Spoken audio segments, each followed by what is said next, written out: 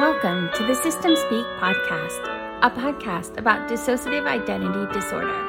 If you are new to the podcast, we recommend starting at the beginning episodes and listen in order to hear our story and what we have learned through this endeavor. Current episodes may be more applicable to longtime listeners and are likely to contain more advanced topics, emotional or other triggering content, and or reference earlier episodes that provide more context to what we are currently learning and experiencing. As always, please care for yourself during and after listening to the podcast. Thank you.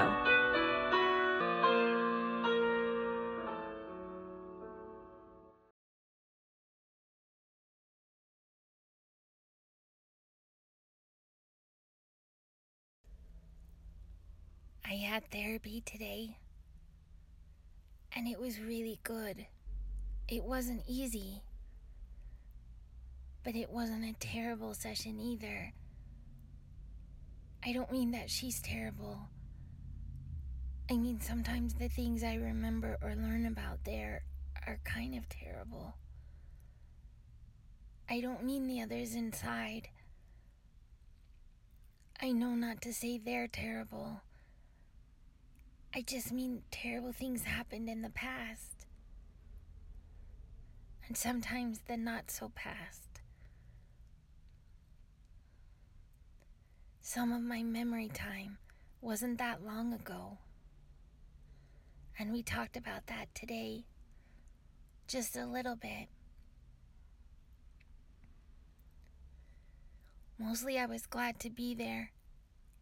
I could feel the relief inside me. Like there were many who were so glad to see her and so relieved to be there. And I learned, just from that experience, that maybe that's just one of the reasons it's important to go. Just because for those few hours, everything is okay. And for those few hours, we're really safe. And for those few hours, someone really knows us and sees us and hears us, even believes us. So I was glad to be there. And as soon as I saw her, I already felt better. But I was also proud of myself.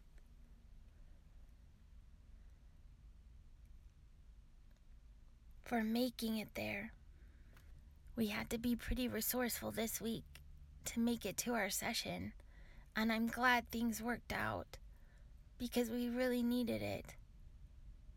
I really needed it. I even had shoes on, which doesn't always happen. I don't know what the problem is with shoes. But it was rainy today, just like Dr. Barish said it would be. So I was glad we had shoes. We brought things to show her. I wasn't sure what it was all about. And some letters we wrote. And the notebook. And in the notebook was my assignment from group. The one where I wrote a letter to the others inside. And she read it out loud. And we talked about it, the different pieces of it. And I even tried what I heard on the podcast with Dr. Barish, which I don't remember doing. But I know that he's been kind and I think he's a safe person. And I've seen his emails when we talk, so maybe he's a safe friend too. And I tried what he said on the podcast about looking at her more and seeing if that connection helps. And it really did. It was scary at first, and I couldn't do it the whole time. But I did, and what I learned from that is that her eyes were as kind as her words. And somehow because of that, more words came, and we talked about more things. Things I hadn't even written in the notebook, things I didn't know I was going to say.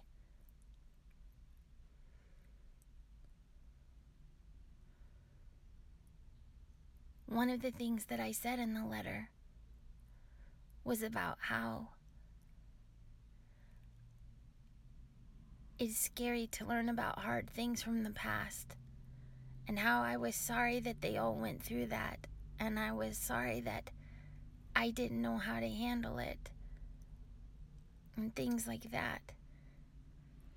And things about how I want to learn, and I want to help, and I want to be present, and I want to face things instead of avoiding them. But also that it's hard, and it's going to take me some time. But I promise to try. I am already trying. That's what Nathan, my husband, that's what he says. I'm already doing, is what he says. I don't even have to try because I'm already doing it. But it still feels overwhelming, and it still feels overstimulating.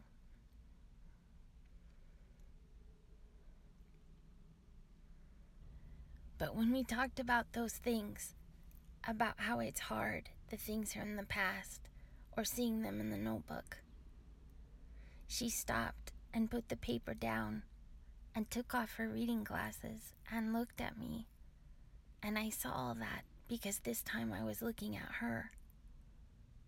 And she said to me, "You know, just because bad things happened doesn't mean that you're bad."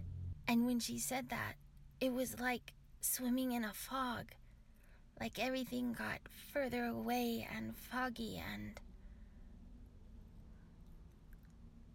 I thought maybe there was going to be some switching. I thought maybe I couldn't stay. But I really wanted to hold on as long as I could, and I really wanted to talk about the letter I wrote. And so I did stay. But it was one of those times where I could tell and feel that I wasn't alone.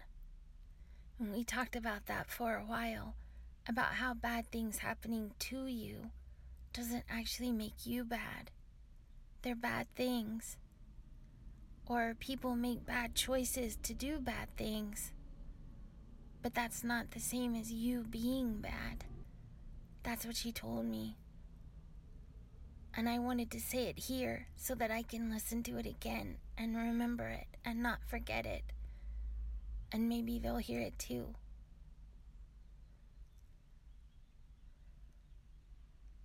Sometimes when I'm there, it's hard to focus.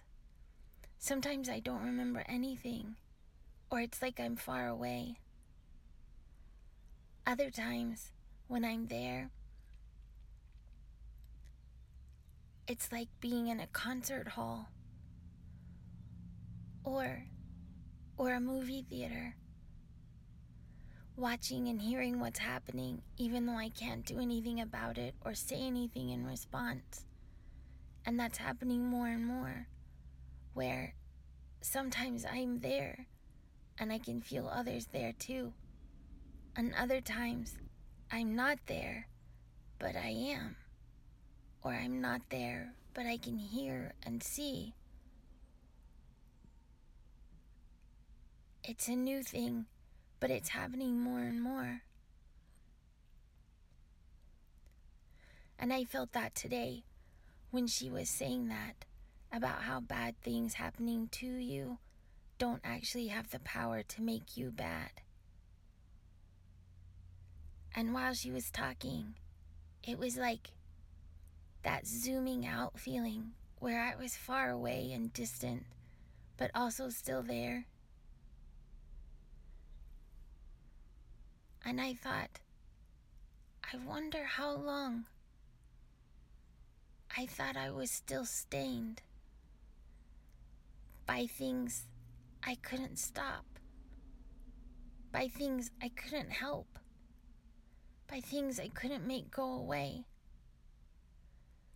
And when those things wouldn't go away, I had to go away.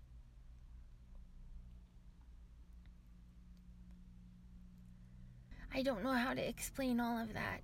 I don't know what it means or if there's words for it. But I feel like I'm waking up somehow. I feel like my feet are in the earth, not yet growing, but definitely in the earth. The way seeds planted in April are covered in dirt that's still cold before the summer sun has warmed them, before they've taken root, before they've grown and turned green and turned into flowers and vegetables and all things that stand tall and are good and nourish our souls and our bodies. And I thought, what good is coming from this? How can so much good come from this? And we talked about it for a long time. What felt like a long time to me. Like what Dr. Barish said about time slowing down and speeding up.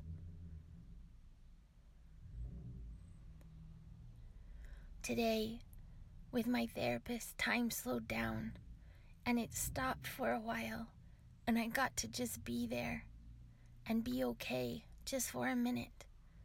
And that's what I needed, and I feel better now. After that, we painted.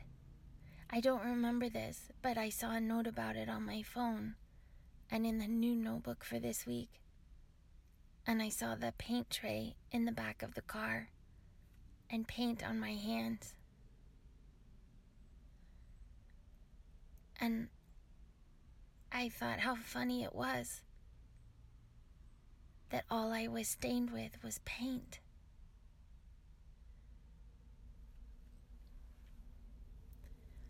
It's a long drive home, 4 hours to get home, and I stopped to wash my hands and try to scrub the paint off. And when the colors melted into the sink, they made rainbows against the white porcelain. And I thought for just a moment that that's what therapy is. Painting with the colors. Letting the bad things wash off.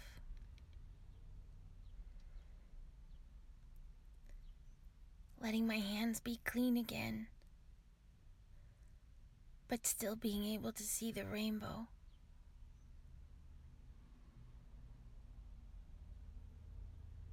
That once stained my hands. But also letting it go. And I watched the water until the sink ran clean too. And the water was clear and cold and crisp. It grounded me. And I wondered if that's what it's like as we keep learning about each other and keep learning about what happened and keep going to therapy, about seeing the colors, but letting the darkness of it wash away.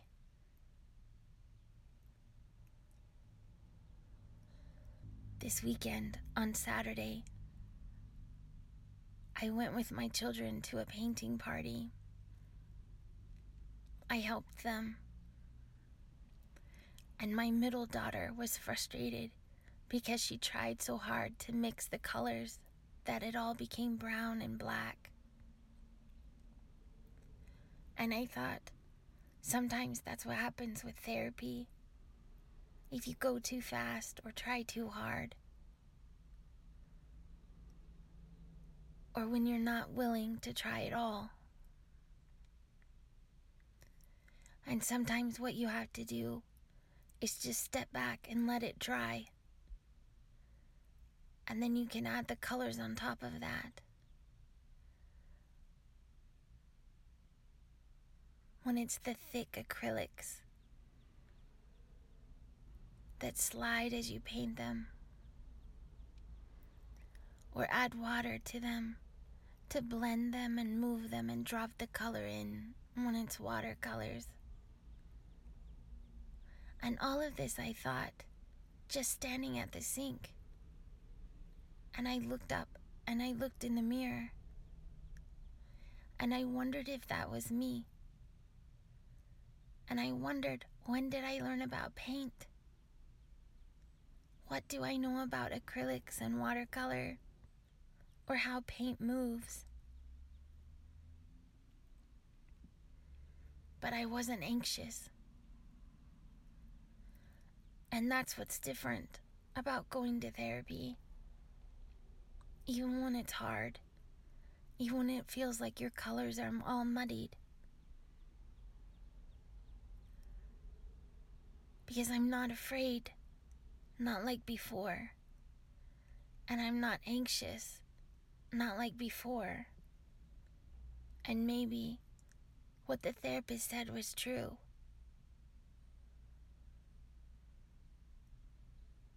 When I was in that magical space between memory time and now time, where sometimes I hover in her office before I have to go back to my life with the husband and the children, and the notebook that's waiting more muddied colors. That between place.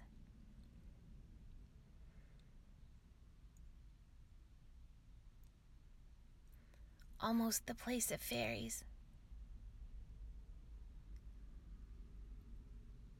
But for me, it's just safety.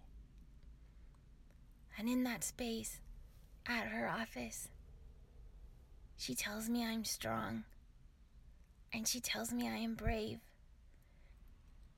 And she tells me I am healthier and stronger than I was before. And that I'm healthier and stronger every day. And now I can do things I couldn't do before. And now my cancer labs are coming back clear, and they're talking about remission even if I stay on the oral chemo. And now I can go on walks every day and run 5Ks with my children. And I've lost 6 pounds in a healthy way from eating every day. And I'm not trying. And maybe I don't have to try anymore. Maybe I just have to be me. Maybe I just have to stay. I told her that my friends are coming. It's been a hard thing for me to learn to make friends, but I've been trying.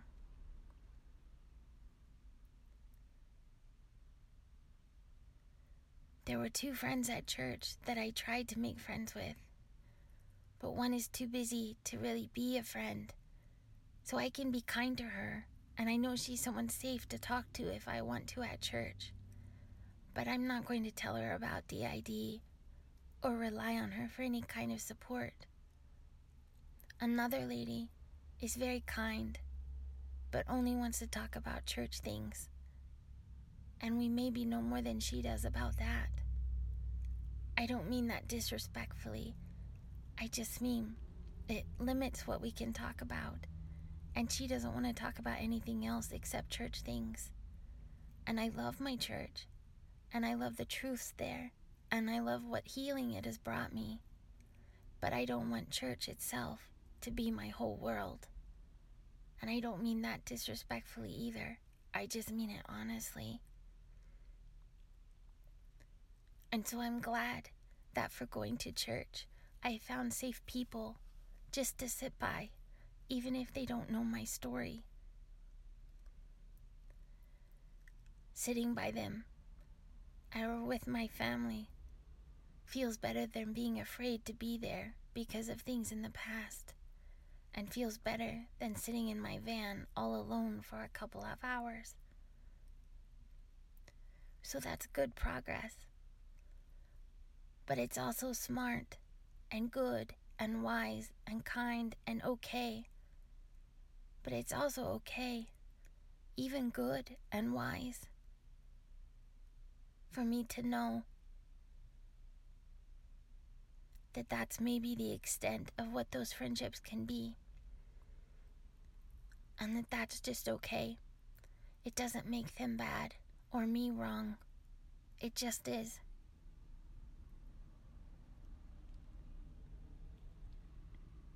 But I have my friend Jane, who also has DID. And we have a lot of things in common that I don't want to talk about right now. But it's brought us really close together as friends. And I'm grateful for her. And I know that I can talk to her about anything. And that's a relief to me, to have someone who understands. And then I also have Julie, my friend who won't go away, who keeps telling me she is my friend. She calls me bestie, like best friend, being silly and trying to emphasize that we're friends so I won't forget. Except because of my ears with my cochlear implants, I thought she was calling me Dusty, and I didn't know who Dusty was because they weren't in the circle notebook. But now I understand. She was saying bestie. And she is fierce and loyal and protective and kind, in good ways without being intrusive. And I appreciate that she's continued to be my friend even while I was learning how. And Donna is a new friend who I've met because she lives near our cabin. She does not have DID, but she understands a lot of things we've been through and has endured them her own way. And her sharing with me about things she experienced even as an adult helped me understand some other things, which I talked about with my therapist today. And I talked to my therapist about it all by myself.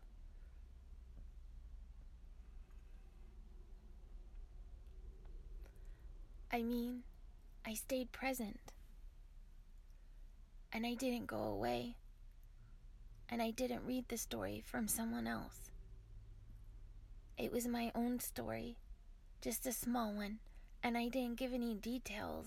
It wasn't really a conversation for that, and I wasn't really ready to talk about it more. And my therapist never pushes me. She just stays with me. And so while we were already talking about feeling safe, and about how bad things happening to you doesn't make you bad, I told her something about my mom. Nothing graphic, I just mean that I remember when she lived in my house, the yellow house that I built, not the yellow house I live in now, the one we had to sell to pay for my daughter's medical bills.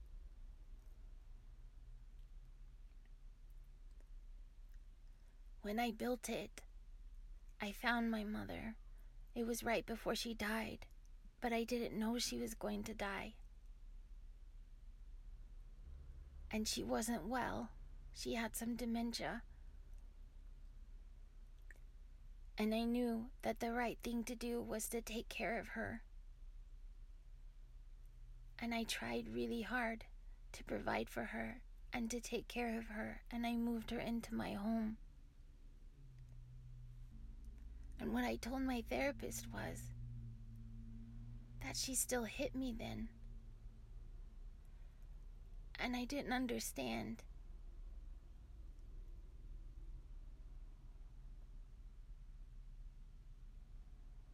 How that could happen when I was grown, or what was wrong with me, that kept happening even when I was an adult, or why I couldn't get out of that even when I was grown. The therapist told me that it shouldn't have happened, not then or when I was young. She told me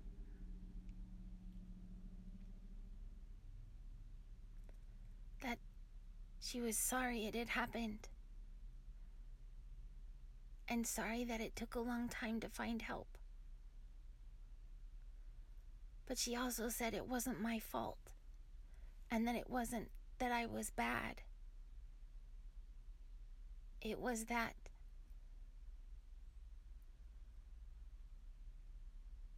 she wasn't well, and that she was not being a parent.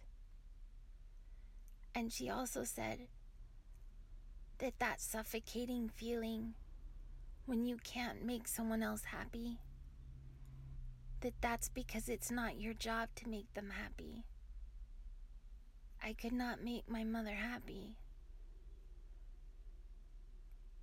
And the therapist said, it's like someone else asking you to breathe for them.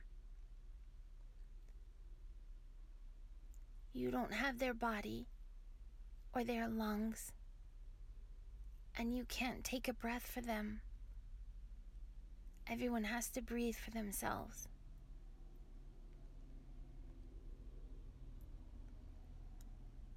And so I could never be enough for my mother, because I'm not her.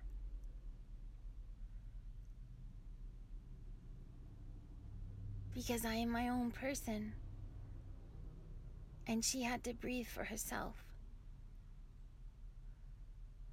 And even whatever healing she needed, she had to get it, just like I had to find it with my therapist, even though she was 4 hours away, or even though it's really hard to get there, or even though it's really hard once we do get there.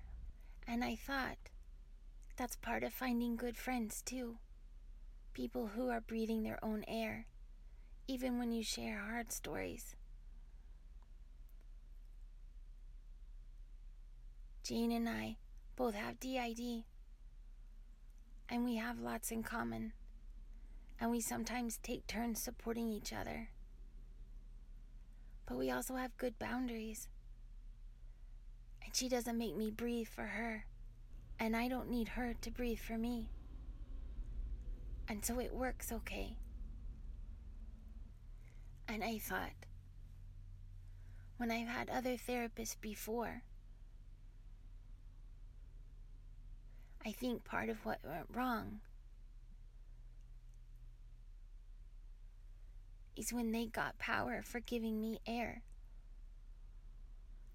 And I thought about my therapist now, who in some ways is really good at giving me air.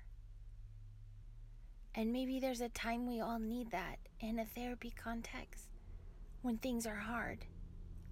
Like my daughter, who sometimes codes and can't breathe for herself. But even with my daughter, the goal is always for her to breathe for herself, to wean down the oxygen, to take her off the oxygen, for her to be healthy and strong.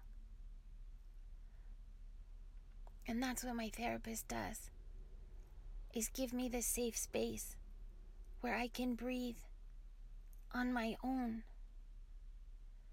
and just be me.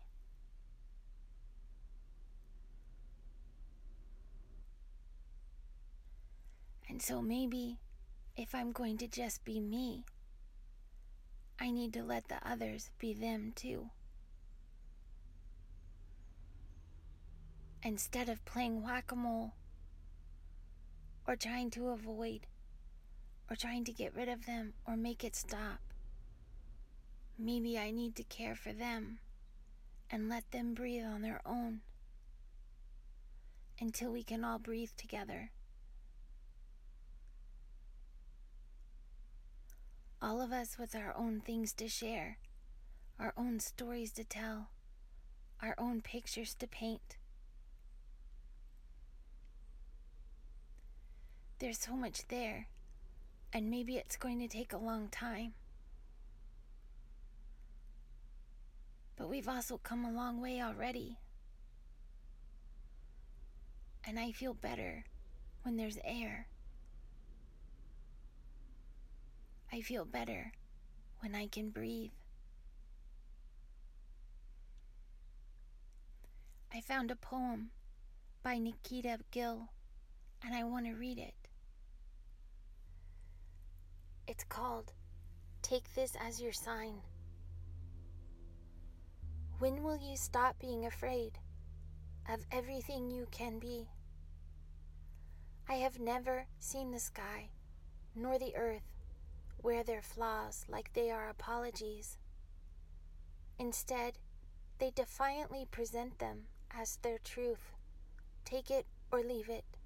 It is up to you. When will you realize that you can still grow forest from the scorched earth of your soul?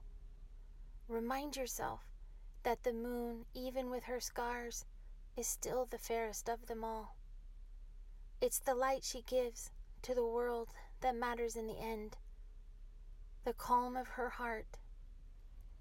When will you understand that these broken parts of you have learned how to sing more elegant songs than the loveliest of songbirds? Everything around you is asking you to set yourself free. Become everything that you do not think you can be.